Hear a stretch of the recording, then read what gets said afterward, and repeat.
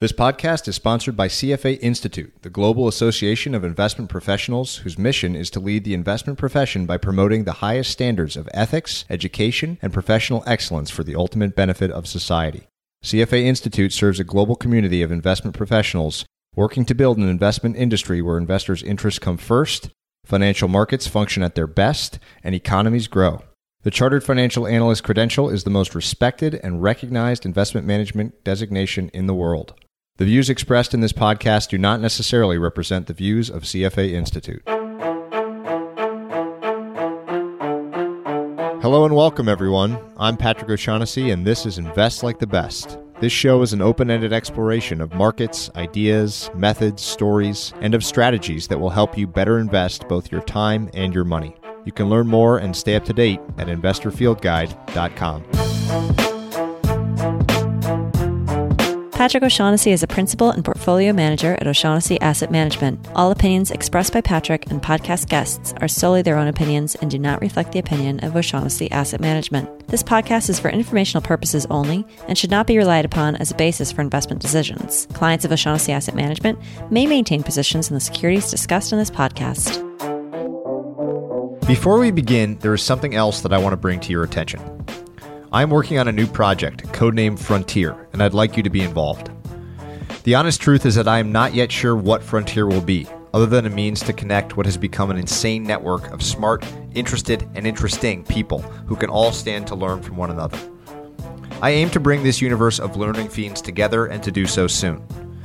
To get involved, you can visit investorfieldguide.com/frontier, where you'll have the option to sign up for updates and early access, or even apply to be part of building Frontier. Whatever this becomes, it's going to accelerate the rate at which we all discover and apply new ideas in investing and beyond. I can't wait to build it together. Now, on to the show. I am drawn to a group of investors that I call practitioner philosophers. These are people who have gotten their hands dirty in their respective fields, but despite being doers, they still often sit back and ponder the big questions. My guest this week is one such practitioner philosopher, New York City-based venture capitalist Jerry Neumann. I came across Jerry's essays a year ago, and he is on a very short list of writers whose work I read without fail and almost always more than once. You can think about this conversation on business, investing, and venture capital as a big funnel. We start very broad, discussing where we might be in a large 70-year economic cycle. We then break down the so-called power law, which seems to govern venture capital returns and business outcomes. Then we get even more specific, discussing Jerry's process for evaluating early-stage companies and the particulars of what might make a good venture capitalist. I say might because, as Jerry explains often, nothing is certain and luck may always play a huge role. I just love this conversation. It is the type that without the podcast as an excuse would be a very odd and intense one if I were just meeting Jerry for the first time. You'll find no small talk or even medium talk here. This is a meaty discussion with one of the smartest and most straightforward people I've come across. Let's dive in. We have a lot to talk about today in the world of venture capital investing, and I thought we would start pretty broad, which is with an essay you wrote talking about a theory of another person who I'll let you explain called the deployment age.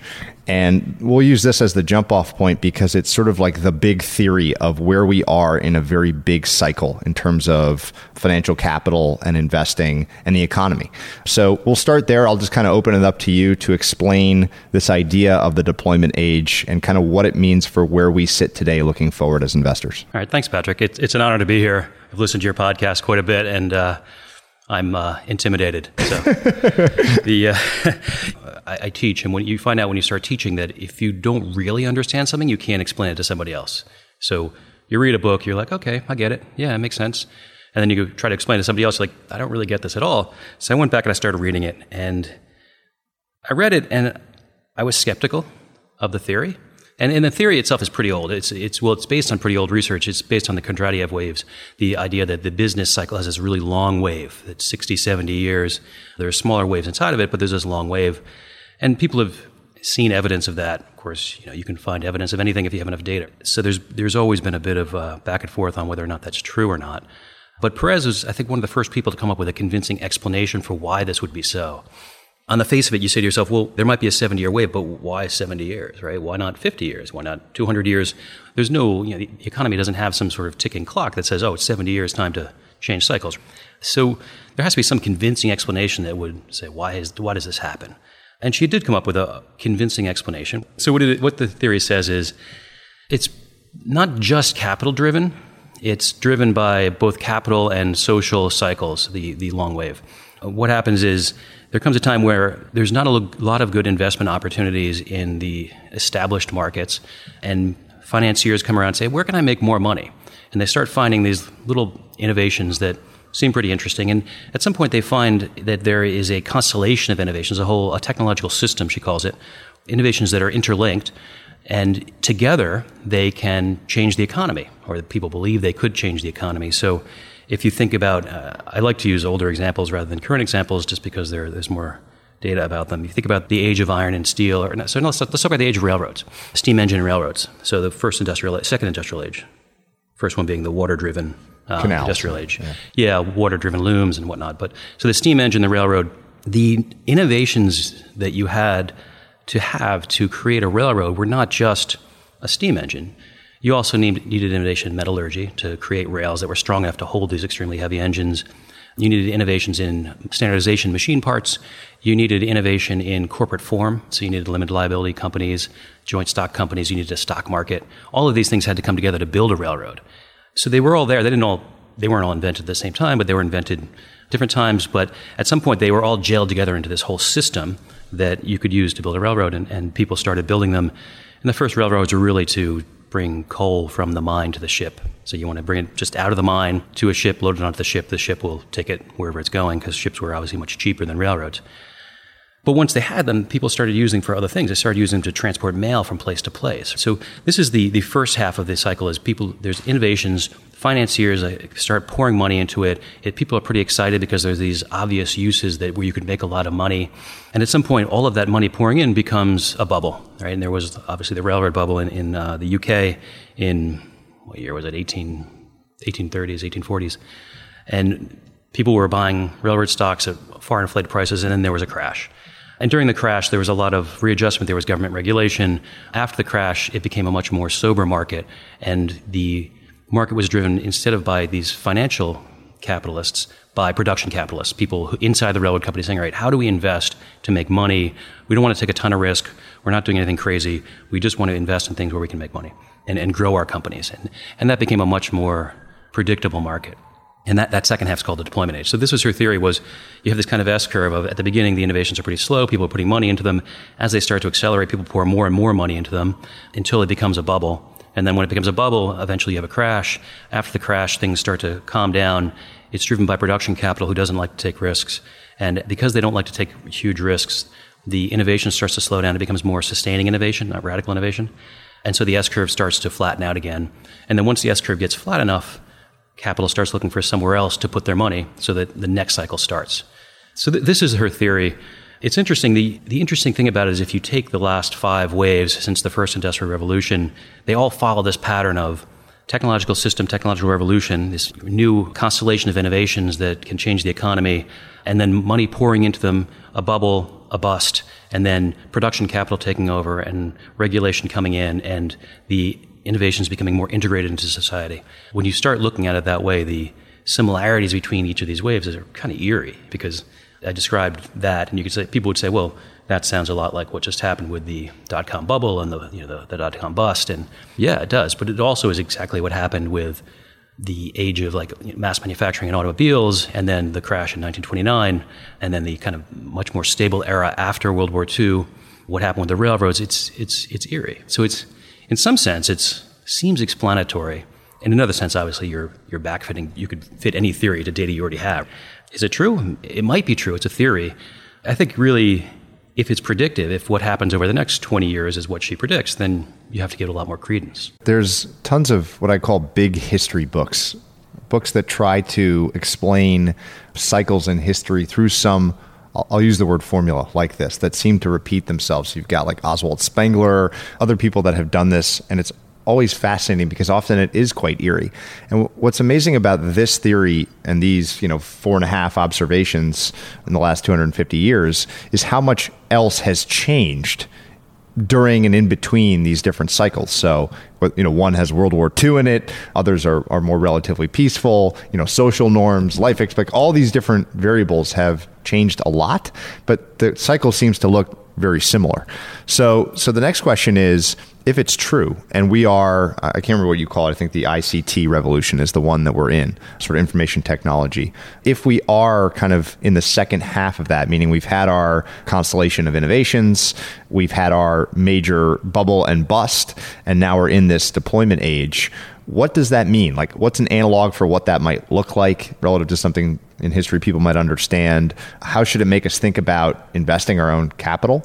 Is there the chance that we could short circuit this kind of long cycle that seems to be inexorable? All of these are interesting questions. So maybe we'll start with, what does this mean for where we are now? What if this is right, if this is happening again, what does it mean the next 10, 20, 30 years are going to look like? So that was the question I asked myself, right? And what I did was I went back and I said, all right, well, if the last deployment age started after World War II, then what was it like after World War II in the innovation community? Because that's what I'm in.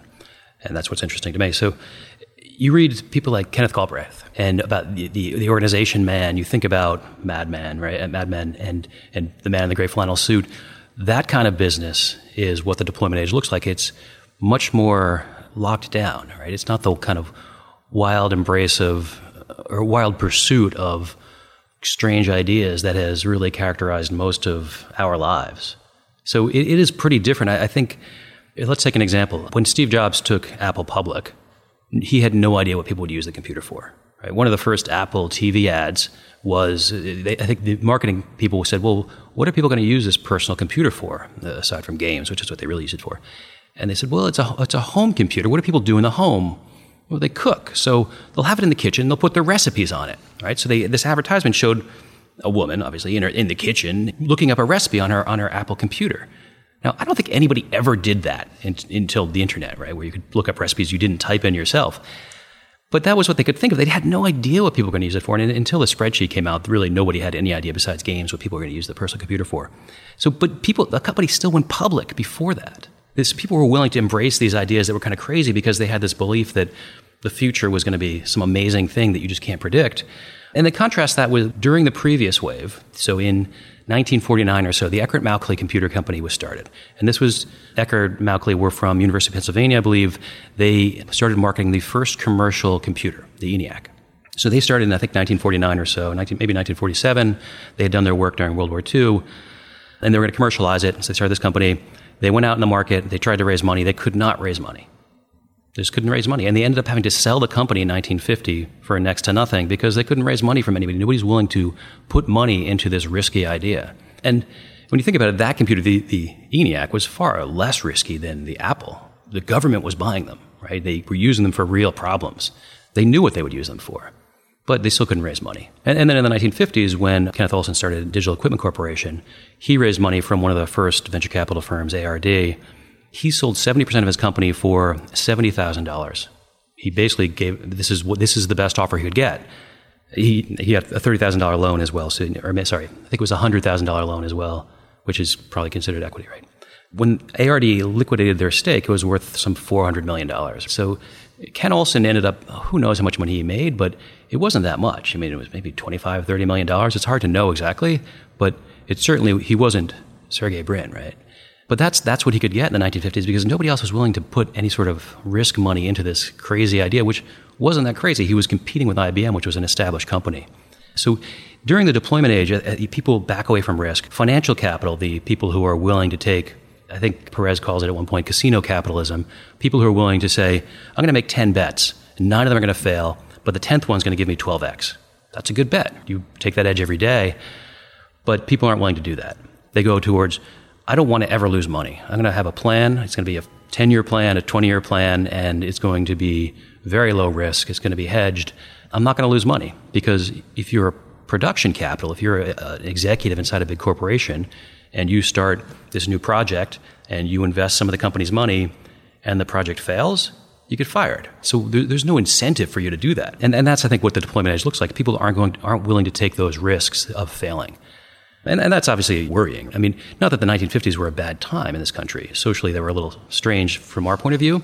But economically, they were a time of actually a sort of a leveling. There was a much larger middle class. There was a lot less inequality. So people weren't complaining about the lack of innovation so much, not until the late 60s. But it wasn't a bad time. I think from the point of view of larger markets, I read somewhere that the 50 biggest stocks going into the 1950s were pretty much the exact same biggest 50 stocks coming out of the 1950s. And that's, I think, probably another feature of people not taking big risks, not doing this kind of disruptive stuff. So I think if you think about that, how that affects us today, you'd look at Amazon or Alphabet or Facebook and say, all right, these are probably going to be the biggest companies 10 years from now. They're not going to get knocked out of the box by some upstart. There's a component of all this which I found interesting in the deployment age, which is sort of the world catching up with the technology systems and them becoming, it's almost also a period of integration where there's like a diffusion of this technology. And you wrote somewhere that said, it's not that basically every company is going to need to be a tech company, right? The deployment of these various technologies is going to be a requirement in any business, not just the Microsofts and the Amazons and the Apples of the world. So that's an interesting angle too. I wonder how much pushback you got when kind of exploring this idea in public, because it seems to run so contrary to the ethos of Silicon Valley, even of kind of venture here in New York, which is kind of a burgeoning, interesting scene now with a lot of excitement, and even some new technologies. We were talking about, cryptocurrencies before we started taping. So what's the pushback been like, and how have, since you first started exploring the idea, how have your views evolved, if any, and how do you square kind of the idea or the characteristics of a deployment age like the 1950s, which with what still seems like a fairly frothy, like exciting, optimistic time for venture investing? Well, I think like most venture capitalists, I really hope that Perez is wrong, because I was really in pretty happy ignorance making my investments, trying to invest in things that are going to make the world better. And then I read the book and I'm like, wow, what she says is that the time for financial capitalism is past and production capital is going to take the helm. I think she said that literally. I think that's a quote. And I'm financial capital. That's what I do. And the people who read my blog are primarily financial capital. And that's what they do. And I did get pushback. I think the biggest pushback I got, which was interesting, was, well, if this wave is over, if the ICT revolution has started to be controlled by production capital, which is somewhat inarguable, actually, then we'll just go on to the next one. We'll go on to the next big technological revolution and fund that. But Perez says that that's not what happens, right? If that was what happened, then that would have happened. People would do that already. Financial capitalists in the past have not done that. So the speculators of the 1920s didn't go into the 1950s and say, hey, let's start speculating again, right? That didn't happen. And the reason it didn't happen is because if you have a technological revolution where you have a bunch of technologies in this constellation, making that move forward, making it progress is actually really difficult. You need a lot of weight behind it to push it forward. So there's this idea from Thomas Hughes, the academic. He wrote this book called Systems of Power. It was about electrification in the United States. And what he said was you have this whole constellation of technologies. They're linked together in a system, which means that no one technology can move too far ahead of the rest. And if one technology is lagging, it holds all the rest back because they are linked together in the system. He called this, one lagging, this reverse salient, which was probably something that people related to more at the time. But you need to push the whole system forward. And to do that, you need a lot of money. It's just expensive. When you think about how much it costs to build the internet, say. I mean, it seems like from our point of view, like as just users of the internet, it was pretty cheap. But when you think about all of the fiber optic lines across the entire country, around the entire world, every single router, all of this equipment everywhere, all the research that went into making this work, all of the different software, the browsers, everything, right? It's a lot of money. I mean, it was a huge amount of money. I mean, think about, L3 back in the 90s, right? How much money did they spend on putting fiber optic lines in? And to do that, you really need to have sort of a societal alignment behind pushing this one set of technologies forward, which means that other technologies don't get pushed forward. So when venture capitalists say, we'll just invest in some other technological revolution, it's kind of funny. I mean, venture capital is a really small sector. When you think about how much money there is in venture capital compared to any other money management sector, it's minuscule. So they're not moving society in a different direction. They don't have that kind of leverage. They have the leverage to introduce really cool new ideas which might inspire others. The people introducing when the web browser was introduced, it inspired people like L3 to put a lot of fiber optic cables in the ground because they said, well, people are going to use this. They're going to need fiber optic cables. They're going to, we're providing the shovels, whatever the analogy is there. And we can just make money doing it, which I don't think they did. I think they lost a lot of money actually, which is actually also part of Perez's theory. So that's the thing, right? Like, so during, when Henry Ford started producing the automobile in mass quantities, people would drive along these dirt roads or, really bad roads, gravel roads. And until the U.S. government came in and said, hey, we're going to invest a ton of money in building this interstate highway system, you didn't have the society-changing aspects of the automobile. And the government stepped in there and funded that. But until they did, you didn't have motels and diners and all of the other things that came along with changing the society to revolve around the automobile. So you need to have a lot more weight than just what venture capitalists can bring. You can't just come along and say, great, now we're doing X. Now we're doing cryptocurrency, and that's going to be the next technological revolution. You can't do it by yourself. You need to get society behind you. What does this mean, do you think, for one of the troubling things about these big cycle theories that last 70 years is that pretty much most people only live within one of them. So they view kind of, let's say, the history of venture capital back to, how do you pronounce his name? George Diodoro or something like that? Yeah. Dorio, yeah. So you go back through the entire history of venture capitalism, and that's all kind of within this one cycle. Yeah. So we look to history often to inform us about where we should put our money or where things are going. But most of the relevant history here might just be within the one cycle and therefore be misleading. So many people, especially the leading venture firms, have generated exceptional returns. And there's a spirit still, I see it in New York all the time, of entrepreneurialism, and people want to be founders and start businesses. And it's great, right? I love that spirit. But I wonder if all of this means that people should, if you think it means people should temper their expectations or change their strategies for their invested capital entirely. So what do you think? Do you think that LPs out there should kind of heed this as a warning and become more focused on, investing in big public markets where there's the production capital is going to kind of earn the returns in the next couple of decades? I think, no, I don't think that people should back away from venture capital. There was venture capital before Dorio, and Dorio was sort of an outlier back then, but Pan Am was funded by venture capital. Henry Ford was funded by venture capital in a sense. He was funded by people with money. Westinghouse was funded by a bunch of Pittsburgh angel investors. Thomas Edison was funded by J.P. Morgan, right? People have always put money into promising ventures, so and made money doing so. So that's, I think, will continue. I think the easy money is gone, which is, take it how you want. But I think I started venture investing in the 90s. So I started in 1997 venture investing.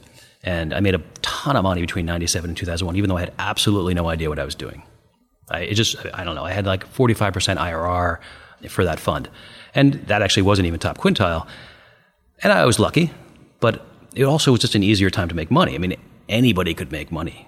So I think that's not true anymore. It's not true that anybody can make money. I think you actually have to know what you're doing. If you know what you're doing, then you can make money like anything else.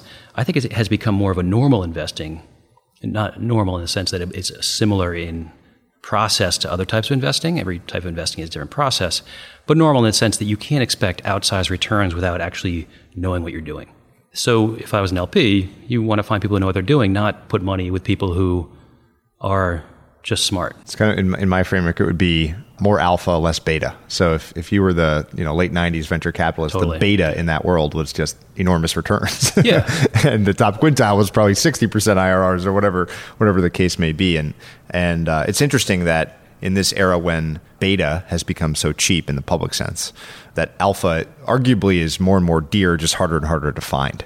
So that's another interesting dynamic is, okay, so you want to find good people, but will they even take your money? The top venture firms are oversubscribed. A person listening to this, myself, that want money with Benchmark or want money with Sequoia or Greylock or something, like I can't get my money in there.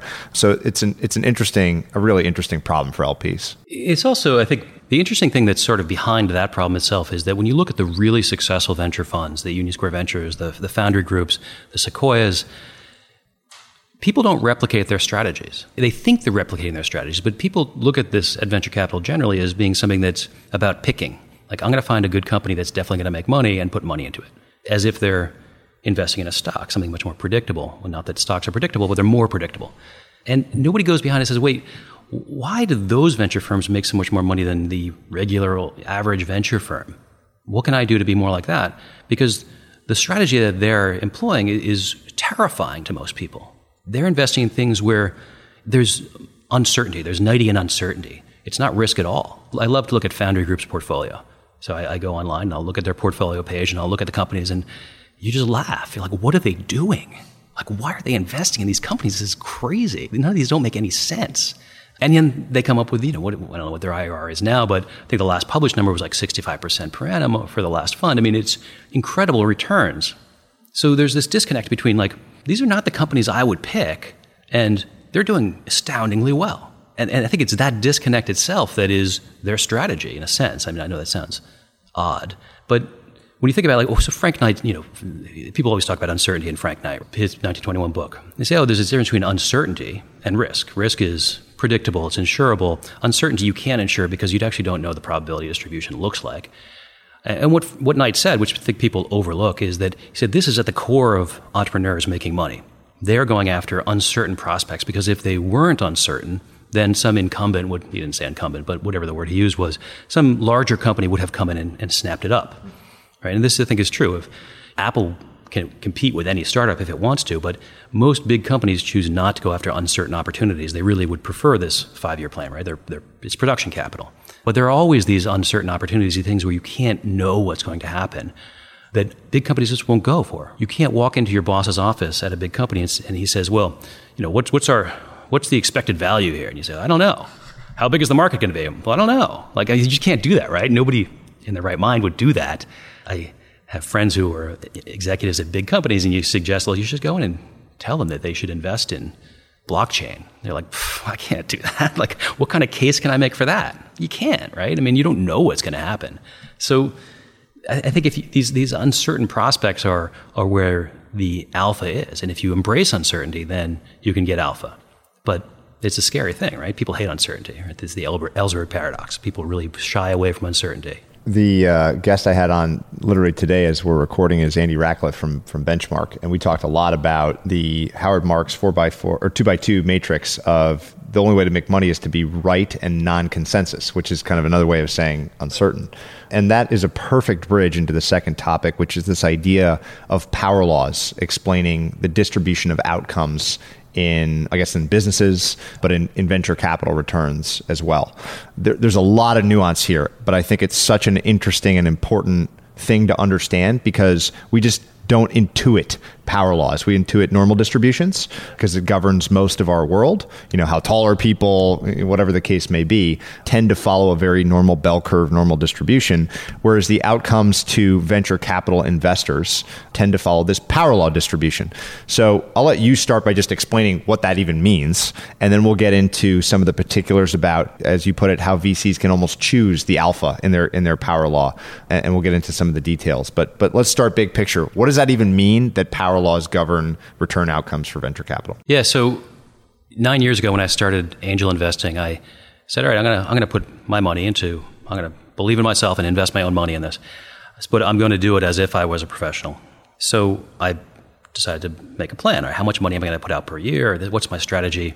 And I also tried to do the thing that, when I go onto my portfolio online, they have this little graph of like how your portfolio is going to grow with these error bars, like somewhere between here and here based on how much risk you're taking. Right. I'm like, I need to do that, right? I need to know like how much money I'm going to get back because it's my money and I'm recycling it, right? And at the end of my 10-year period in which I can invest the money I have, I need to have more money to invest. Otherwise, I have to get a job. So I tried to do that. I'm like, all right, so how do I predict how much money I'm going to make? And I realized that I just couldn't. I couldn't. I had no way of. I'm like, well, it's a power law. People say it's a power law, so I'll just put a power law in there. And I couldn't operationalize that. So years later, I'm still thinking about this, like, how do I operationalize this? And finally I said, all right, I'm going to actually read about power laws, right? So I'm going to go read some of the literature. Because everybody says it's a power law, it's always a power law. And all they really mean by that is there are a few really large outcomes and most of them aren't, which is not an especially useful explanation of anything. It's just sort of a throwaway line to explain. So basically to people say, well, why is venture capital like this? Oh, it's a power law. Go away. All right, so I'm going to look into power law. So I started looking into power laws, learning the math. One of the things I discovered, which was interesting, was that most venture funds have a power law with an alpha of pretty close to 2. So a power law is really determined by a single constant. It's the alpha, which is the shape of the curve. The other interesting thing I noticed, which was maybe a coincidence, is that when you take the mean of a power law distribution, so the mean of a normal distribution is the peak of the bell shape, right? The very top there, that's the mean. When you take the mean of a power law distribution, the formula for it, when alpha goes below 2, it goes to infinity. So the mean of a power law distribution with an alpha below 2 is infinite, whatever that means. So it seemed like a curious thing to me that all these venture firms were just below 2. Their alphas were just below 2 as far as I could determine. And this was both from my own calculations of various venture returns as well as academic literature that has studied this. Is it a coincidence or is it something that's actually going on purpose? I don't want to be like metaphysical about it, but please do. Well, there's the argument that I make in the post is, it can't be a coincidence, right? It's too regular across time that the alphas are just below 2. Is it that most normal people who are actually managing money for a living, who need to have some sort of predictability, won't go there because it's sort of a chaotic border. Below that, when the average goes to infinity, it has to do with something with not being able to predict what's going to happen. There has to be some connection there, although that's the metaphysical part. I don't know what that connection is. If that's so, then venture firms are going to the place where they're not competing with private equity firms, say. They're saying, all right, private equity firms are doing this. We have to go downstream to where the companies are less predictable, and we don't want to go too far downstream because they become less and less predictable, but we're going to go just past the boundary where the private equity firms won't go, and that's where we're going to stick. Because you have venture firms where the alpha is like 1.98. It's like right there. And so if that's true, it's an interesting implication, right? So what that would say is, I think when I first looked at this, I said, well, that would mean that every once in a while, like extremely rarely, you would have some outcome that was just ridiculously large. And then I think like 6 months later, WhatsApp got bought for $18 billion, and it was like 10 people, right? And I'm like, okay, all right. That's pretty ridiculous. That's more evidence. I believe it a little bit more now. But that's what it says, right, is that there are going to be these outcomes which are really world-changing, extremely rarely, which is, it's an interesting thing. I mean, hard to know if it's true or not. One of the earthquakes follow a power law. But obviously you can't have an infinitely powerful earthquake because there's only so much energy in the earth itself, in the deformational energy in the crust or whatever they said. So they have this kind of tail off at the end of the power law to say, well, that's it. You get that far and no further. Is that true in venture capital as well? Could be. I suppose there is in some sense a finite amount of value that could be created, or maybe there isn't. I don't know. I mean, if you invent free energy, is that a finite amount of value or an infinite amount of value? I want to put some examples in here that will serve as points of reference for people trying to understand this. Because I went and read your post like 6 times just to make sure. I actually had tens of thousands of people read that post, which was kind of odd because they always say for every equation you add, you have your readership. Yeah. So I think my initial readership must have been in the trillions. It's a lot of equations. So this concept of an alpha and what that number means, the lower the alpha gets, just forget what the alpha really means. It's just something that scales. It's how long the tail is. Yeah, it's how long or fat the tail is, yeah. Right? So a fatter tail, people that have read Nassim Taleb or someone like that, Black Swan, will be familiar with this idea that fatter tails, which is what we actually observe in a lot of financial and business outcomes versus what you would expect, which is like a normal distribution, just mean that a lower alpha means more like crazy outlier results. Yeah. And I think your point, and I want to get into the implications for venture funds, is that if you're a super low alpha, you probably can't raise money from LPs consistently because you might have, one fund that is 1,000x or something, and the next one doesn't hit one of those long tail, and it also might take too long. So talk about that. So talk about if venture firms are sort of optimizing for high returns, but also like some degree of predictability so that they can actually raise money with some regularity because these firms want to continue to exist. What is the time component? How does that feature into all this? Yeah, so 2 things. First, I think, so the other interesting thing about power laws is if the alpha is between 2 and 3, you have an infinite standard deviation. And then if it goes below 2, you also have an infinite mean. I think a lot of what Taleb talks about is the between 2 and 3 where you have this, where the standard deviation becomes extremely large and you start having these events that you think should be rare that just end up not being as rare as you think they should be. And then you go down one step further, you go down into venture capital where you have both that and the infinite mean. I felt that I had to propose some explanation of why this happens. And you write these posts and you always hope that somebody smarter than you will read them and they'll be like, okay, I can take this and actually do something real with it, as opposed to me just writing stuff. Unfortunately, nobody has, as far as I know.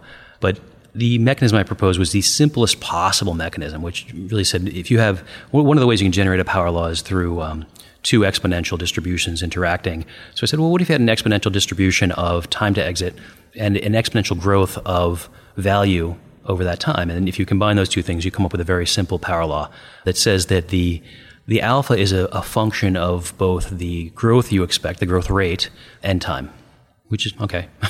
Interestingly, when you plug in sort of the venture capital rules of thumb, you end up with alphas that are very close to what the alphas actually are. So the model's not completely crazy. It's obviously oversimplistic. It doesn't account for nearly all of the strange things that go on in the venture capital world. So it can't be the right model, but sometimes really simple models work, right? They work better than really complicated models. They account for 90% of the behavior that a much more realistic model might account for. So is it too simple? It's not the right model, but it seems to work. But one of the things it says is when you look at, say, like a portfolio of patents, the alpha on a portfolio of patents is more like 1.68. It's much lower than most venture capital funds. And I think what that is saying is that they can grow very rapidly, but it takes a really long time to get from the patent to actual some sort of exit on the patent. So you're selling that patent or turning that patent into a commercial product that creates money, right? So if you want to go lower on the alpha, you have to have a much longer time frame. And venture capitalists have talked about that. Venture capitalists have talked about having a 20-year fund or something, yeah. Right? Like how much could they do if they had a 20-year fund? I think that's hard to manage. It's hard to manage the uncertainty for that long, mechanically. I think it's hard to get people to invest in that sort of thing.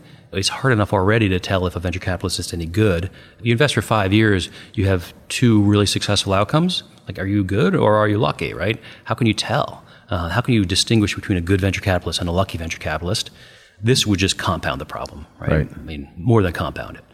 So I don't know if people would go for that. You know, Fred Wilson used to talk about raising a longer-term fund. And if anybody on earth could raise a longer-term fund, at least on the East Coast, it would be Fred Wilson. But he didn't do it.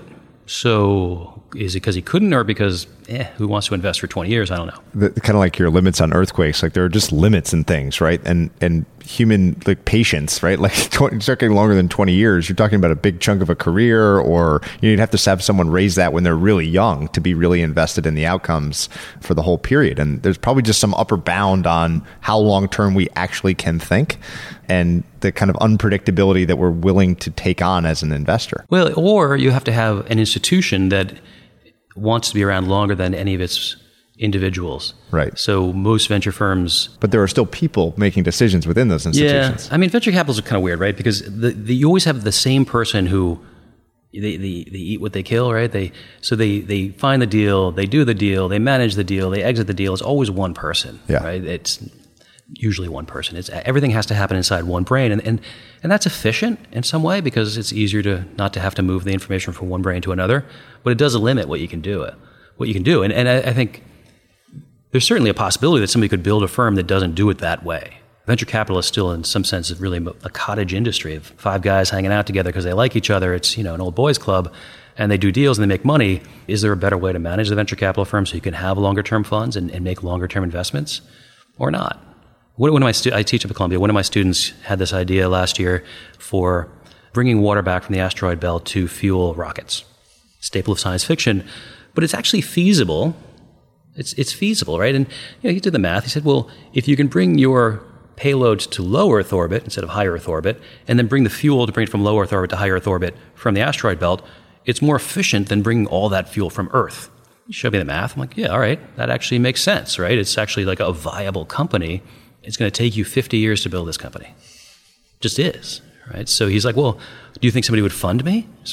No, I don't. I mean, I don't think there's nobody except governments and potentially really large companies who would fund you for a 50-year outcome because there's so much unpredictability in between, even though that company might be incredibly valuable, right?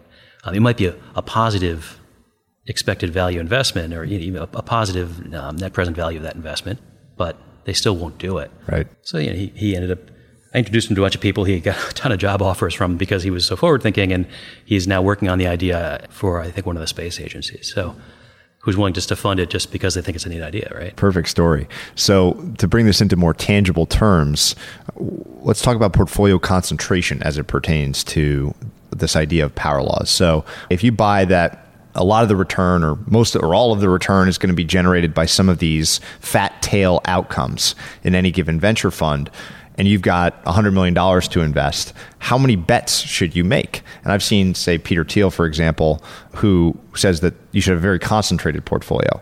But maybe there's an argument on the other side. So what does it mean from your perspective if we have these kind of power laws with an alpha of 2 and this embracing of uncertainty, like you mentioned, a lot of the best venture firms, that's what drives their returns. What does that mean kind of optimally for portfolio concentration? Yeah, so I've instigated that argument online a few times. The opposite end of that spectrum is Dave McClure, 500 Startups, who invests in hundreds of startups. What the Power Law post said and what the math says is if the mean is actually infinite of the distribution, then the more picks you make from that distribution, the higher your maximum return is going to be, the highest returning multiple from that distribution. And there's a formula for that. So the more picks you make, the higher your maximum return is going to be. So you should make more picks, right? I mean, the more picks you make, the better. And that's, I think, what McClure says is the more picks I make, I have this chance of having some huge outcome, right? Some Facebook or WhatsApp, right? Where you have, it's essentially like 1,000x. But if I don't make enough picks, then I may not be in that one. And that one will make up for all of the picks that I make that didn't do that because it's a power law.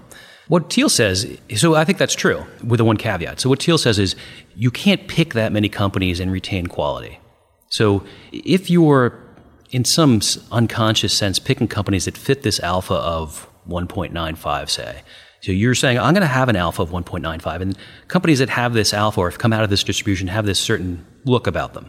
And I don't think any venture capitalist is actually somehow calculating the alpha of their investments, like they're intuiting it or something. Yeah, I think they know what it looks like from experience. It's really just tacit knowledge. It's like this is what a company that has that sort of alpha looks like. So I'm going to invest in companies that look like that. So Thiel is saying there aren't enough companies that look like that to make that many investments. You should only invest in companies that fit into this low alpha distribution, and there just aren't that many of them. And McClure is saying I think there are a lot of them, and I'm investing only in those. So the question is, can you maintain a low alpha? Or if you make 500 picks, do you end up having an alpha of 2.5? Dilute. Yeah. You sort of work your way out of where you want to be because there aren't enough companies. And I do think that I've known investors who put small amounts of money in a lot of companies. Some of the companies you look at and say, there's no way this company can be big. It can't. I mean, it's just impossible for it to be services companies. I mean, things where there's no scaling factor. I mean, professional services companies. So I think they are moving themselves out of that alpha distribution. It doesn't mean they're bad investments. It just means that the same math doesn't apply. So, on the one hand, your portfolio should be as big as you can get it without pushing yourself out of the venture capital realm. On the other hand, so I wrote this post yesterday on the Kelly criterion. Actually, after listening to your podcast and hearing people talk about the Kelly criterion, I'm like, oh, that's a good idea. How does that apply in venture? And I was talking more about taking your pro rata allocation for future rounds. And I've had this argument with a lot of venture capitalists. Should you follow on after the seed or not? Some people believe you shouldn't. I think you should. The reasons I think you should have nothing to do with Kelly criterion, or they haven't. They've been more along the lines of informational advantage. I understand what this company is worth better than the person who's coming in after me because I've been involved for the past year and a half working next to the founder trying to figure out what's going on here. So if they come in and they usually come in with a price that's lower than what I think it should be. They're coming from the outside. They have less information, so they're priced below where I think it should be. So, all right, it's a bargain, right? I'm getting this price that's lower than what the real price should be. So I've almost always taken my follow-ons. Other people say, well, if you take your follow-on, then you're diluting your multiple, right? If your first bet is going to be 100x, then your second bet, if the price is twice as high, is only going to be 50x because whatever the eventual exit is, it's the same exit price for both rounds. So now you have... It's like a vanity metric. Well, yes, it is for me, right? Because, I mean, if I can get 3x every year or whatever, I mean, of course I would do that 2x. I mean, like, it's my money, right? I want my money to increase. I'm taking positive expectation bets limited by how much money I actually have to invest. But if you're a venture capitalist and you're raising money from LPs want to invest in top quintile. And if you walk into an LP and say, I've got a 100x multiple, wow, that's great. If you walk in and you say, I've got a 50x multiple, well, that's less great. It's still pretty good. You're still pretty good, right? But it's less great. And that's not on every company, obviously. That's on your best performing company. But I think it's a lot less good. It's a lot harder to sell yourself to LPs. And especially if you're on your first or second fund and you don't have any real outcomes yet, you only have these sort of markups. How do you convince somebody to give you more money? And they need to do that. So maybe it makes sense for them. I don't know. I'm not them. We've talked a lot about some big theories, big ideas around cycles and distribution of returns and things like that. Let's turn now to how you've actually done this. So you are a venture investor, for better or worse, and I think will continue to be, as far as I know. So what does your process look like? What has been your history? How concentrated are you? Are there places that you focus? And then I want to get into a really neat framework that you put out there for kind of who profits from innovation, and using that as a kind of lens through which to view a potential investment, a seed investment or an early stage investment. So what does your portfolio look like? What has been kind of the distribution of outcomes in your own experience? Let's dive into some of the tangibles. Okay. I've been in venture investing for 20 years. Well, I started venture investing 20 years ago. My first 7 years or so were for a corporate venture capital fund here in New York. I came in, I had no idea what I was doing. They had no idea what they were doing. We all learned together. We made money. It was the 90s, so that was good. And I educated myself on their dime. And then I left and decided to go back into the operating world and started my own company and did that for about 4 or 5 years, depending on when you consider the beginning to be. When I left that company, I kind of kicked around and said, I'm going to start another company because I'm an engineer by training. I like building things. I'm going to build another company. I'm going to do something real. One of my, after I left the company, a bunch of our early employees also left. They didn't like the new management, and they started their own companies. And one of them said to me, he said, I was watching you and Seth, my co-founder, do this. And I said, geez, if they can do it, I can do it, right? Which is, I'm pretty sure it isn't a compliment. I took it as a compliment, but I think that a lot of people do this, right? They see a company being built and they realize it's not nearly as mysterious as it seems like from the outside. So a bunch of the people, I think I've backed 7 people from my company at this point. And our first 2 employees both started companies. One of them came in and said, hey, I've got this great idea. Apple is, they're releasing an SDK for their iPhone where outside developers can build apps. People are going to need analytics in their apps. I've built this analytics framework that they can embed in their apps so they can see how people are using them, what they're using them, when they're using them, so they can improve their product. So that's a great idea. I'll put some money into your company, just a little bit of money. And he's great. And what else, where else can I raise money? I said, well, I'll introduce you to the people who invested in our company. And this was in 2008. So nobody was, like all the venture investors were sitting on their hands, kind of waiting to see what was going to happen. So I brought him around to a bunch of the people who invested in my company. And in the end, Union Square Ventures and First Round Capital invested, which was all-star roster. And he was kind enough to put out a press release saying, we've raised money from Union Square Ventures, First Round Capital, and Jerry Neumann. And all of a sudden, I started seeing a lot of deals. I think mainly because people said, there's nobody investing except for this guy, right? He's the only one writing early stage checks. Union Square, First Round, and Jerry Neumann are writing checks, and that's it in the United States. That's not entirely true, but it was a much thinner market then, right? So I started seeing a lot of other companies, some really interesting stuff, some stuff that pertained to the company that I had started, so I knew the market. What was the company that you had started? The company I started was this is an idea that everybody loves this idea. It's a really stupid idea, though, although I didn't realize that until afterwards.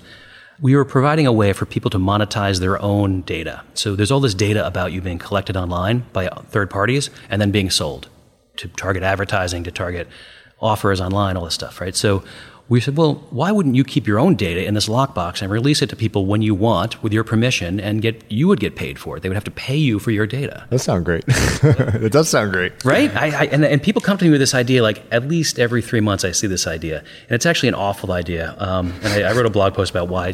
There's just not enough money. There's not enough money in your data, right? It's maybe like $7 a year that you could actually garner from that, which isn't enough to motivate anybody. And also people seem to think, there's this asymmetrical way that people look at it where they say, well, how much will you pay for people to not collect your data? Like, well, obviously nothing. That's why they allow it to happen and they watch ads instead so they can get media for free instead of paying for media. On the other hand, how much will you charge if you do sell your data? And they're like, well, I need like $100 a year. It's like, well, okay, so you won't pay $100 a year to not have your data collected, but if it is collected, you want to get paid $100 a year. It doesn't make any sense, right? It's irrational, but people think that way.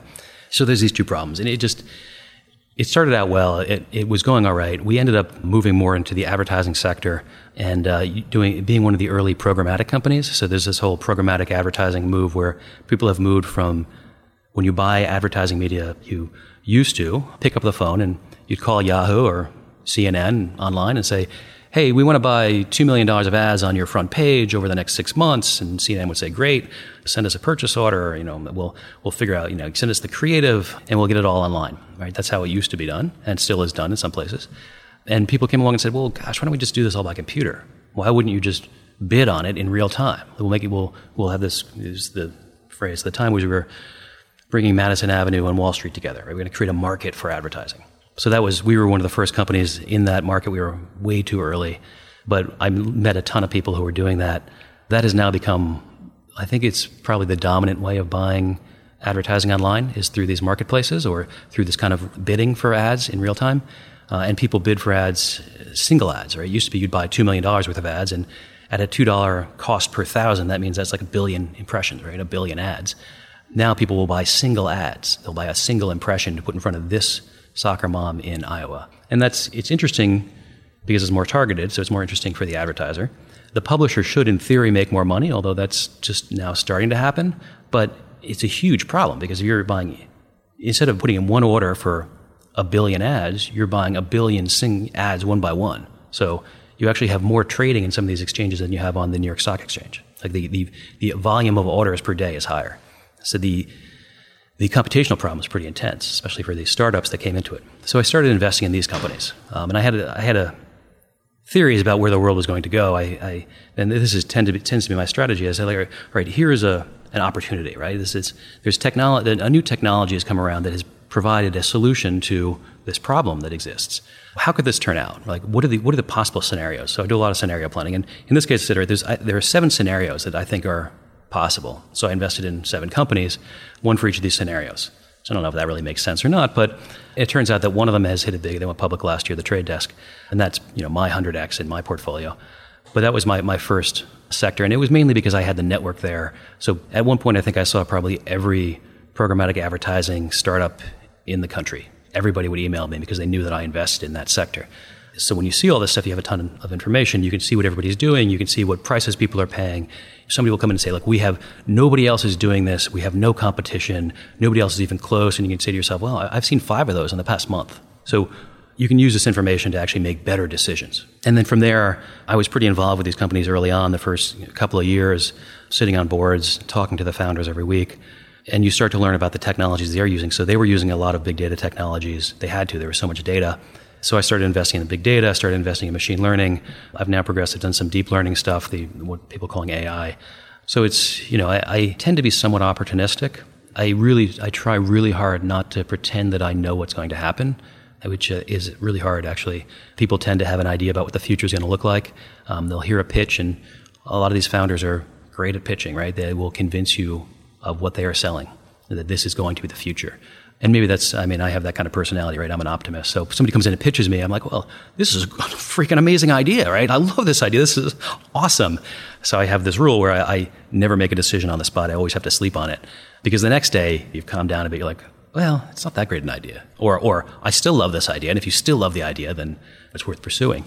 So I tend to be opportunistic. People come to me, right? I don't try to predict the future. If I had some great idea about what company should be built, I would go build it. You make a lot more money building companies than investing in companies. I mean, you look at the Forbes 400, there's a lot of entrepreneurs. There's not a lot of venture capitalists. So I don't build companies. People come to me with great ideas. If they're great ideas, I give them money to help them start. I do invest really early. I try to be the first money in. I'm investing my own money, so I can't compete with NEA's $3.3 billion fund.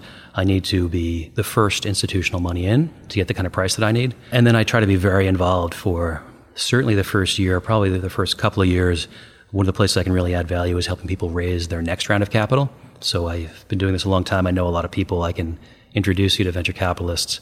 And I think venture capitalists will take my intros because I'm not an idiot. So I'm not introducing them to companies that just suck. Like the companies that I introduce them to they usually don't invest because they usually don't invest in anything, but they're interested, they're intrigued, at least. So at least maybe I'm just entertaining to them. I don't know. So there's this progression from the proverbial like friends and family round, the angel round, maybe the seed round, and then on up.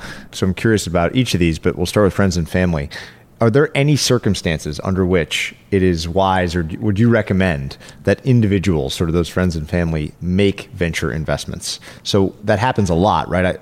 I've participated in those sorts of things. I think a lot of people in our world have done something like that. Usually it's a friend, or it's a good enough idea, or whatever the case may be. But if you were just giving kind of cold, hard, Spock-like advice to people out there, what would be the minimum conditions for doing something like that? Is it a set of connections like what got you into the business and programmed ads? Is it a certain number that you have to make so you have at least some diversification? What are the circumstances that people should consider doing the kind of friends and family type investments? Never. It's funny. My parents come from a different era, and they always ask me, hey, do you think we should invest in Apple? And I say, no, I think you should invest in index funds, right? Like, what do you know about Apple? They're like, well, we really like their new products. Like, great. Who are you buying the stock from, right? You're buying the stock from somebody who's living this day in, day out, right? They know what it's worth, and they're selling it. Why are you buying it? You can't do the work to figure out what that's worth. You shouldn't. So you should be a passive investor. But they come from an era where active investing is a thing. You pick stocks. I think people look at venture capital and they want to pick stocks, right? They say, hey, I looked at this idea. I think it's a really good idea. Like, I would definitely be a customer here. And that's like sort of the kiss of death. Like, I'm going to be the customer. Like, yeah, well, okay, you and who else? You are not a market, right? You need to have tens of thousands of people be the market.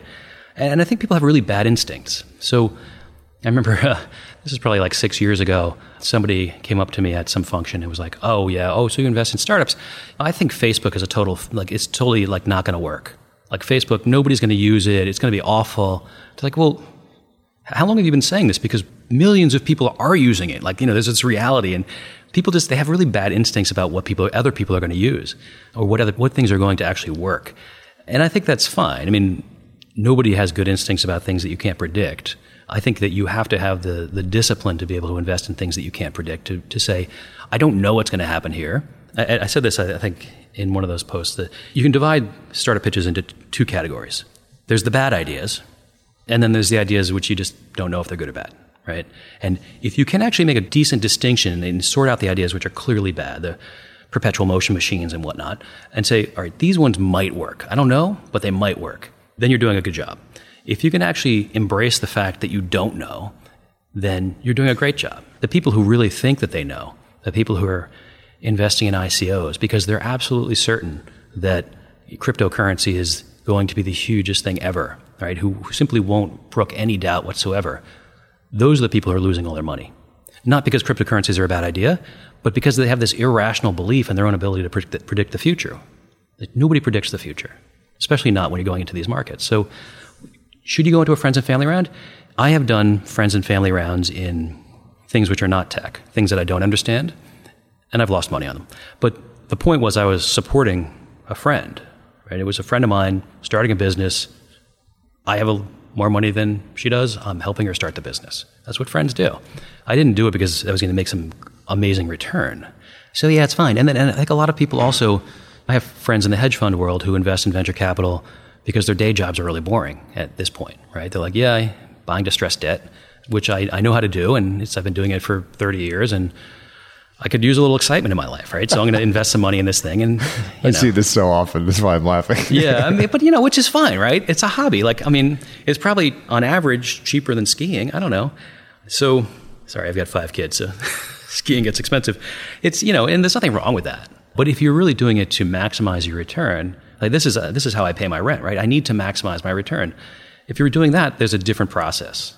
And I think that's not something that you're going to simply intuit or just come by because you're just tend to be smart in some other topic. There's an idea or framework that you put together, which I can't stop thinking about because I just think it's such a neat way of thinking about both investment opportunities, but also anyone's own business, even if you're part of a large corporation, like the segment you're responsible for or work within, which is this idea or the question of who profits from innovation. And there's this sort of 2-part framework where you talk about complementary assets and how easy it is to replicate something as sort of creating a matrix for different types of companies. So I'd love if you could flesh that out, maybe with some big company examples so that people can really get their arms around this idea, because I think it's such an interesting and powerful one. So what is this idea of kind of who profits from innovations? Yeah, so first, this is not my idea. This was from a paper by a guy named Teese, DJ Teese, called Who Profits from Innovation. So it was a complete rip-off of his idea. So if you want to actually get a great explanation, you should go back and read his paper. What I did was I adapted it to my world. So the paper was written, I want to say 30, 40 years ago. So it was a different era. But I was looking and I said, this is true. People have, throughout my career in technology, have been saying, well, how are you going to compete with first Microsoft? And I'm sure before that they were saying IBM. How are you going to compete with Google? Now it's how are you going to compete with Amazon, or how are you going to compete with Facebook? How can you compete with these large organizations? And this is, I think about this a lot. So at the moment, I'm on the whole 90 and uncertainty kick. That's how you compete with them. But there are other ways to compete, right? And how do you build moats, that kind of thing?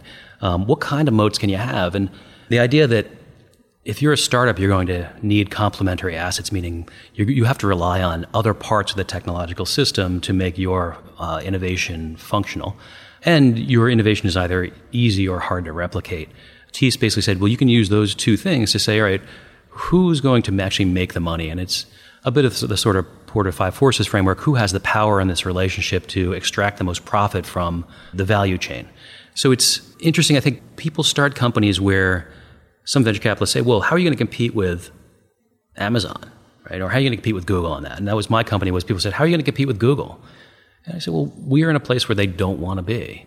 Partly it was this market's too small at the moment for them to look at, and we're hoping it'll grow rapidly and we'll have an advantage. But in the end, it was, all right, what do we need, who do we need to partner with to do this? We need to partner with people they don't want to partner with. How easy is it to replicate? Well, depending on what you're building, it could be hard to replicate because you're building this whole a network of various participants, a marketplace. And then you have other companies where they build things which pretty clearly, if they're successful, somebody's simply going to copy. So I think about Pebble, the smartwatch company, right? Where they did a Kickstarter, they raised a bunch of money, they built a smartwatch, great innovation. And then Apple said, yeah, that's pretty cool. We'll do that. Right? I mean, I don't know if Apple actually just copied them, but it's certainly not unheard of for people. There's a great quote I found in the Harvard Business Review from one of the former CEOs of Pepsi. And the article he wrote was something like, how to innovate in large companies. And what he said was, what you do is you find people who've done really cool things, and you just totally rip them off and do that. And I'm like, all right, well, I don't consider that innovation, but, It's honest anyway. It's honest, right? And that was like the funniest thing about it was he actually, they do that, but he just came out and said it. And people, in the startup world always complain, like, they just copied me. Like, how do they sleep at night? They just copied my idea. It's like, I think they sleep fine. I mean, that doesn't worry them. So how do you do something where they're not going to copy you? And either it's you have these complementary assets where you have some sort of control over how that process works, or you're something that's really hard to replicate. And that's, in this case with Pebble, like, they didn't have either of those things, right? Apple had the complementary assets, and they could replicate the innovation quite easily because that's what they do, right? They're a hardware company. So I think it's an interesting framework. It's an interesting exercise to go through. I don't think that's the only way to do it. I do think this uncertainty at this point is maybe a bigger aspect as we come into a place where innovations aren't that hard to replicate. You look at something like Blue Apron. Blue Apron is going public today, $3 billion. You say, well, why didn't Amazon do that? Right? It's not that hard to replicate. And it's a good question. I mean, that's the question. I don't have the answer to that question, actually. But I often wonder that. Why? What is it about Blue Apron that allows them to be a standalone company that has $800 million in revenue that somebody else doesn't come in and say, we have a better distribution network, we can do this at lower cost than you can, we're just going to compete with you? Like, what is it? I don't know the answer. Can you explain whether or not something's easy to replicate is, I think, fairly straightforward. Maybe not straightforward in terms of implementation, but conceptually. Can you explain the complementary assets piece? So you define it as either generic or non-generic, and I think the distinction is if it's generic, kind of anyone can access it without having to ask permission, so to speak, like, the internet or something like that. The internet is a complementary asset, meaning lots of businesses rely on the internet to do their own business, even though they're not controlling the internet. So it's some kind of separate asset. And then a non-generic one would be something like apartments for Airbnb. Is that kind of a clean distinction between those two things? Yeah. Are apartments non-generic? I guess they're non-generic. Yeah, I think the internet's obviously generic. Anybody can use it. Everybody has equal access. At least they do at the moment. We'll see what happens with net neutrality. And I think that's why net neutrality is such a big deal among startup people, is because if you get rid of net neutrality, it may be a non-generic asset where the supplier of that asset can extract more rent. But yeah, so the non-generic assets are, one of the examples I use, which I think is a good example, is Twitter, when they used to have third-party Twitter clients, right? So there were these third-party Twitter clients which were better than Twitter's Twitter client, which is a pretty low bar. And they would sit on Twitter and they would pull all your tweets off. They would allow you to tweet into it, allow you to do lots of different things. And they were becoming a pretty big business. And this guy I know was actually starting to buy up all of them so that he could create his own network. And Twitter said, no, that's it. We don't want those anymore at all. We're just getting rid of them. We're going to create our own Twitter client, and everybody's going to use it. So this was an example of who profits? Well, clearly the incumbent profit there, right? The person who owned the complementary assets, because the innovation was not hard to replicate. So they needed the complementary asset. It was a very strong, non-generic complementary asset in Twitter itself that was necessary. The people who had the third-party clients couldn't switch. But it wasn't hard to replicate, so Twitter said, you know what? We have the more important piece of this relationship. We should be making most of the money, so we can just get rid of you. And I think that's, if you're relying on some non-generic complementary asset, then this is the same thing that Porter says, like in the five forces, the supplier power, right? If your supplier has more power than you, this is a problem, right? They can extract the value, more of the value from the value chain than you can. They can basically say, oh, looks like you're making money, that's ours. And this is what happens in the tech world as well. And I think it's something you should probably think about in some sense, either through five forces or through this TEAS framework, to say, if we start this company, can we make money? Or is somebody that we're relying on going to take that money? This is in programmatic advertising. The question was always, companies would go public. The advertising agencies who were buying the advertising for the clients would say, oh, look at all that money you're making. Maybe you should be charging us less. And programmatic companies would say, well, no. And the agency would say, well, there's other people we can go to. We'll go somewhere else because you're making this 50% margin. We think you should be making less. In fact, we don't think you should make any money, right? So who has the bargaining power? And that's when they built those companies, people didn't think about that, right? And people tend to not think about the end game here. Most startups don't have some sort of long-term strategy. They're really more of a bundle of tactics. But the long-term strategy is important in figuring out whether or not you can eventually extract value from this company. Do you think that as an investor, you should focus on the one corner of that kind of four-part framework where it's hard to replicate and only relies on sort of generic third-party assets? Is that the sweet spot for finding or building or starting a great company? I mean, obviously there's exceptions to everything, right? But if you're trying to apply this framework to an investing strategy or a business strategy, is that the corner that people should focus on, or am I thinking about that wrong? So there's a difference between being an investor and being a founder. Founders are in their companies for the long term. They want to build viable, long-term, sustainable, high-growth businesses. Investors need businesses that they can exit.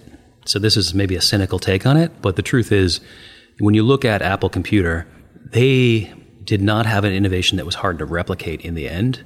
Anybody could take the Apple Computer apart and see how it was built. Anybody could disassemble the software and see how it worked. The Apple was a phenomenal technological achievement. Steve Wozniak was an amazing engineer. He did a lot with a little, but pretty much immediately they had several large competitors, and I don't think they were ever the largest company. I think Tandy Radio Shack with the TRS-80 was bigger than they were at the beginning. Not long afterwards, IBM got into the market. So they did not have an innovation that was hard to replicate. There were no non-generic complementary assets at the time.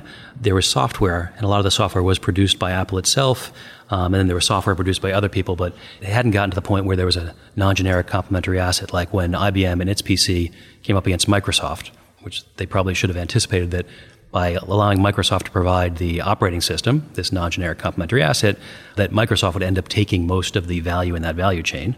They didn't, which is kind of an odd failure of strategic thinking at a company that was known for strategic thinking at the time. But investors still made a ton of money in Apple in that brief period between when they started and when they went public. So as an investor, I personally like to invest in companies which I think can be long-term value creators. But I think that's a really conservative strategy. It's, and I do it because I think it's just right. And also because it is a conservative strategy. Like, no matter what happens, no matter what happens with the exit market, this business is going to be worth something. And I think over the last 9 years, it's been a good strategy because there's been no IPO market for the most part. If there's an IPO market, it looks like the IPO market may be opening up again. Shorter term strategies might make sense. Venture capitalists, if they'd made more money in companies which went bust 2 years after they went public or were acquired than they've made in companies that were long-term. No, sorry, that's an exaggeration. But there's been a ton of companies. Tumblr. Union Square Ventures made a ton of money on Tumblr, got bought by Yahoo for $1 billion. Was it a good acquisition for Yahoo? I don't know. I don't work for Yahoo. Maybe it was. But it's hard to see how long-term that company would have turned a profit. But it was still a great investment. That's the kind of investment that it's hard to make that kind of investment where you don't know where the revenue is coming from. And, they were willing to take that risk. And they made a lot of money doing it. But it is not symmetrical between, it's not, investors and founders don't face the same problem. Founders have to think longer term. Investors have to think about how they exit. The value chain idea makes me think about your expertise in media and you thinking about virtual reality and augmented reality as two avenues for venture capital that are sexy and interesting for people to think about. So could you use kind of this framework that we just talked about, who captures the value, media, kind of all these topics we've been exploring, to describe whether or not you think one or both of those are interesting areas for venture investing and why? Yeah, I argue with people. I have a good friend who's a venture capitalist who loves virtual reality. He's really focused on it. He thinks it's the next big media. Venture capitalists are always looking for the next platform because you can build a lot of value on a platform, and the ancillary companies around a platform you can build a lot of value in as well. The internet is one of the ultimate platforms. People made a ton of money in the internet itself, right? Cisco. And then they made a ton of money on companies which used the internet to create their own businesses. So not just Netscape at the time, but Amazon and Google. So venture capitalists are always looking for the next platform, and there's no obvious one out there. Since smartphones, people have been sort of looking around saying, all right, what's next? And nothing's really popped up nothing's popped up in the way that you can say that's definitely going to happen the way smartphones did. So people look at virtual reality and say, all right, maybe virtual reality is the next platform. Virtual reality is really cool. People love it.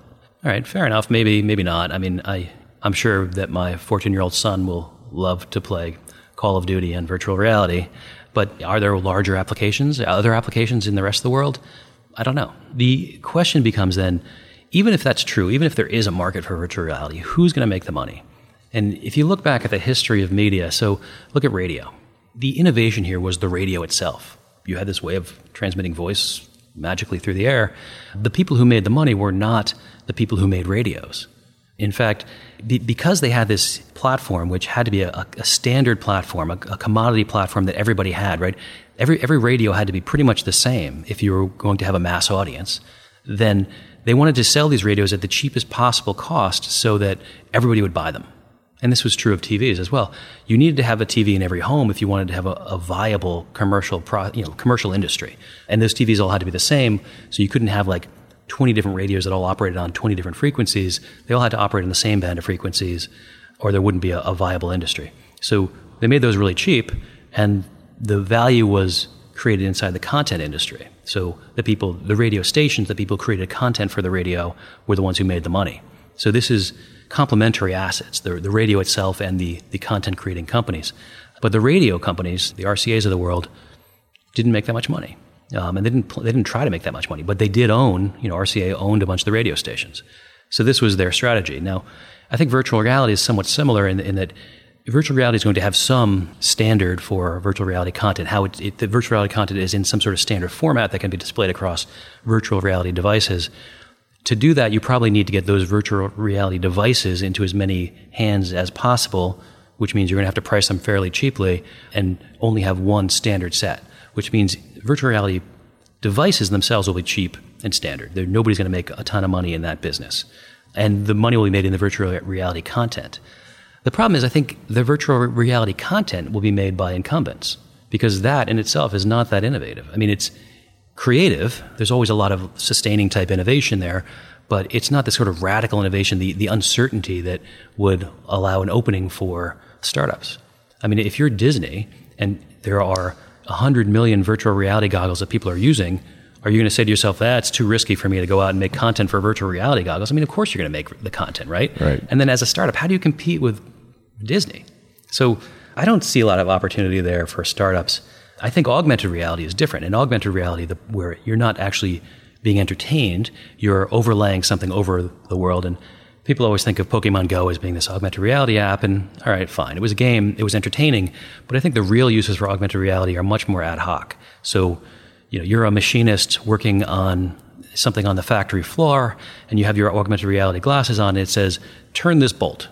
Right? The bolt flashes, right? With this wrench, and the wrench flashes, right? I mean, like, instead of having some kind of huge manual to tell you how to fix things, your augmented reality glasses are telling you, like, do this, do that. It makes you much more efficient. I don't know if you've ever worked on I have a motorcycle, I like to take it apart and put it back together. I have this 10-year-old manual that tells you exactly how to take it apart and put it back together, right? And without the manual, I would be a little lost at certain times. So you're flipping through the manuals all covered with grease, and you're like, okay, find the right tool. If you had the augmented reality glasses, that manual would be in the software, right? And it would just say, okay, you're taking the top off the cylinder, here's what you do. And the idea is that is much more niche. So right. the development of the AR glasses for fixing some class of machinery is going to be very different than the tech for gardening or something like that. Yeah. So you can profit in the hardware portion of it or in the software portion of it versus content. Right. So you could have a company which is specializing in taking all of those manuals. They're all made by one company, Chilton's, I think. I don't even know if this is an industry anymore. But I don't know. And nobody fixes their own car anymore, do they? They're just one big solid state block. But you take all those manuals and you put them into a piece of software and you sell that software. Okay, that's one niche, right? Yep. You have another niche that is something else that uses augmented reality. You have a whole bunch of niches, and each one is ad hoc. There's still potential for big companies, like the company that translates whatever content that is into what the augmented reality glasses do. But you don't have to have the same format for each thing, because the person who's buying augmented reality glasses to fix cars is not the same person who's buying them to look at data on a trading floor. They can be completely different glasses. They don't have to be standardized, right? You're not looking for volume in any of these niches. Each niche is more high value. Yeah, it's a fascinating way of thinking about the value chain. Last couple of questions, one of which is this idea of puzzle solving and kind of what makes a successful investor or venture capitalist. Every asset manager of any stripes gets the same question, which is like, what makes you special? What's your edge? Why might it last? And your answer was so honest and refreshing. So I guess I'll just ask you that question. What is it that makes you or anyone else special in this space? So the whole post was about saying how I'm not. So now you're asking me again how I am. Had to frame it somehow. I think, so the puzzle solving came from Kuhn, right? So Thomas Kuhn talked about how scientists solve puzzles. And he said, you have this puzzle, like why is there this anomaly that doesn't go away? And it's a puzzle you have to solve. And it kind of goes back to, Popper would call them problems. Kuhn said they're puzzles, which is a diminutive of problems.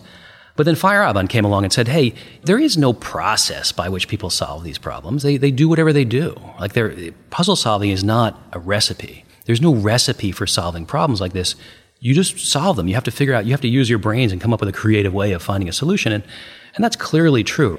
If there was a recipe for building successful billion-dollar companies, as some of the startup gurus now purport to have found, then you'd have just factories churning out billion-dollar companies, right? And this is clearly an impossibility. There can't be a recipe, right? It's logically impossible for there to be a deterministic way to build a big company. So if anybody says, here's my framework, here's my thesis, these are going to be the billion-dollar companies. They look like this, they act like this, here's how I find them. They're selling you something, right? And every money manager is selling their LPs something. Like, you have to.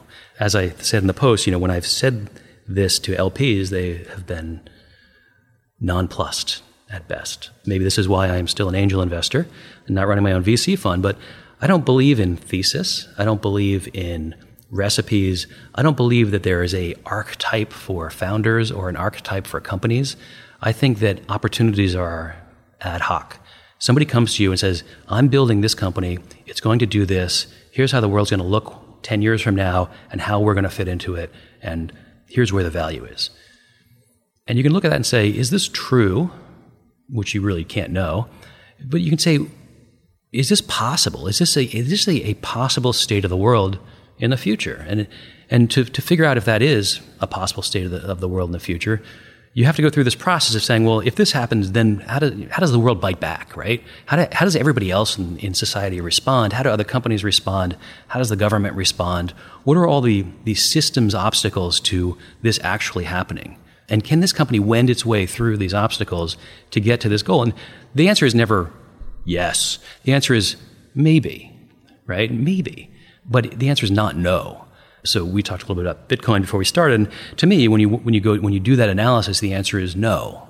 The society will not allow Bitcoin to be the default store of value or currency. I think that's just true. Now, I could be wrong. I've been wrong before, about 2/3 of the time. But I think that the answer is no. And that's just a systems analysis, right? In other cases, you say, so when the guys who started Bank Simple came to me and said, we're going to build this bank which is actually customer-centric, not asset-centric, right? So we're actually going to flip the relationship from the customers of the bank being the people who borrow money to the customers of the bank really being the people who deposit money, which, when you think about it, your bank right now, their customers you're not the customer, right? Right. You're just the supplier of money, right? So they treat you like Walmart treats their suppliers. That's why banks treat you so badly. So they say, we're going to flip that. We're going to make the customer being the people who deposit the money. Okay. Is this possible? Is there a possible scenario in the future where this is actually a very large company? And the answer to me was unlikely, but it's possible, right? So there's a 1% chance of this being 1,000x. All right, it's still a positive expectation bet, right? And obviously those numbers aren't precise in any sense, right. but that was my thinking, right? And so I invested, and that company actually did pretty well. It didn't become one of the largest banks in America, but the investment was a good investment. So this is how I think about things. And I've totally forgotten what the original question was. We're talking about puzzles and how the answer to the question is basically the only way to get good at solving puzzles is just to solve a lot of them. Yeah. There's not one. Everyone's going to be different. There's not one way of doing it, and so kind of the answer is to what makes you special isn't some holy grail formula that you apply and no one else knows about. It's just that you do the job. You just kind of keep doing it and learn from experience and kind of apply probably subconscious heuristics to, we talked earlier about like Thiel recognizing like the companies that have this in them just look a certain way. And I can't tell you the 10 checklist items that maybe I can tell you 2, but there are 10 and I don't know what the other 8 are. And maybe I just intuit those from experience having solved a lot of puzzles. For me, it was, so after my first go at venture capital where we made a lot of money, but it was at a time where it wasn't that hard to make money. And I would talk to people, and I think I might have actually even been trying to get a job in a venture capital firm, and they would say things like, well, anybody could make money then. And that's kind of put a little chip on my shoulder. I said, all right, yeah, you know what? I can make money, and I'm going to show you I can make money. And I've been trying to bring the sort of unconscious things to consciousness. So a lot of my writing is this. How do I have these questions about what I've been successful doing it. Why am I successful? What am I doing? What is it that you do? So I have a lot of the unconscious heuristics I've tried to make conscious. The things like uncertainty, where I'm trying to find uncertainty. Everybody's trying to find uncertainty, but I'm actually going to consciously look for markets that don't yet exist, right? Because there's that uncertainty. And then there's other types of uncertainty, like technological uncertainty, that I won't take, right? So I've tried to think these things through to make it conscious. I've also tried really hard to be rational. So I think most people don't, right? I mean, most of us satisfy us. And I was like, all right, I'm an engineer. I'm going to try to be rational. And when I can't be rational because there's not enough data to be rational, I'm going to admit to myself that there's not enough data to be rational. So I'll look at a company, I'll make a checklist of like, here are the risks. Which of these risks can I mitigate through due diligence? Which of them can't I mitigate ever because they're just, this really deep-seated uncertainty, and like, is the market going to be this big or that big? Is there going to be a market at all?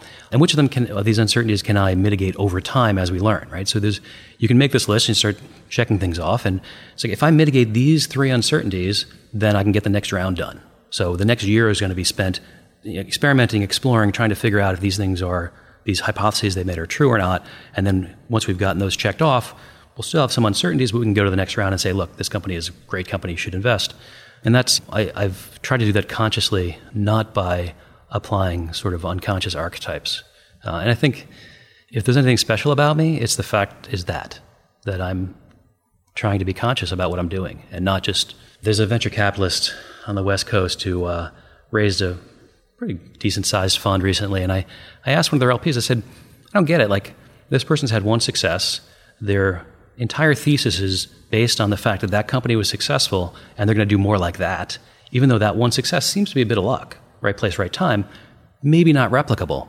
Why are LPs giving that person money? Like, why has he been able to raise this fund? And the answer was interesting. The LP said, they like his swagger. And I don't think of myself as a person having a lot of swagger. I'm pretty earnest. I'm an engineer. I may be incredibly analytical and opportunistic, and that's what I do, right? I mean, I look for opportunities, I analyze them, I decide whether they make me nervous enough that they could be a good bet, and then I make the investment, and then when my partner is lying there in bed next to me, he says, "Why did you invest in that company?" And I say something like, "I don't know." It's like I try to maintain my manly pride in that I know what I'm doing, and I think I do know what I'm doing. I think that's what you have to do. So I actually think that what makes me special is that I have a certain humility in how I do it. What is the most memorable individual day of your career in venture? If you had to pinpoint one day, and what happened that day? Well, it would have to be the day the stock market crashed in 2000.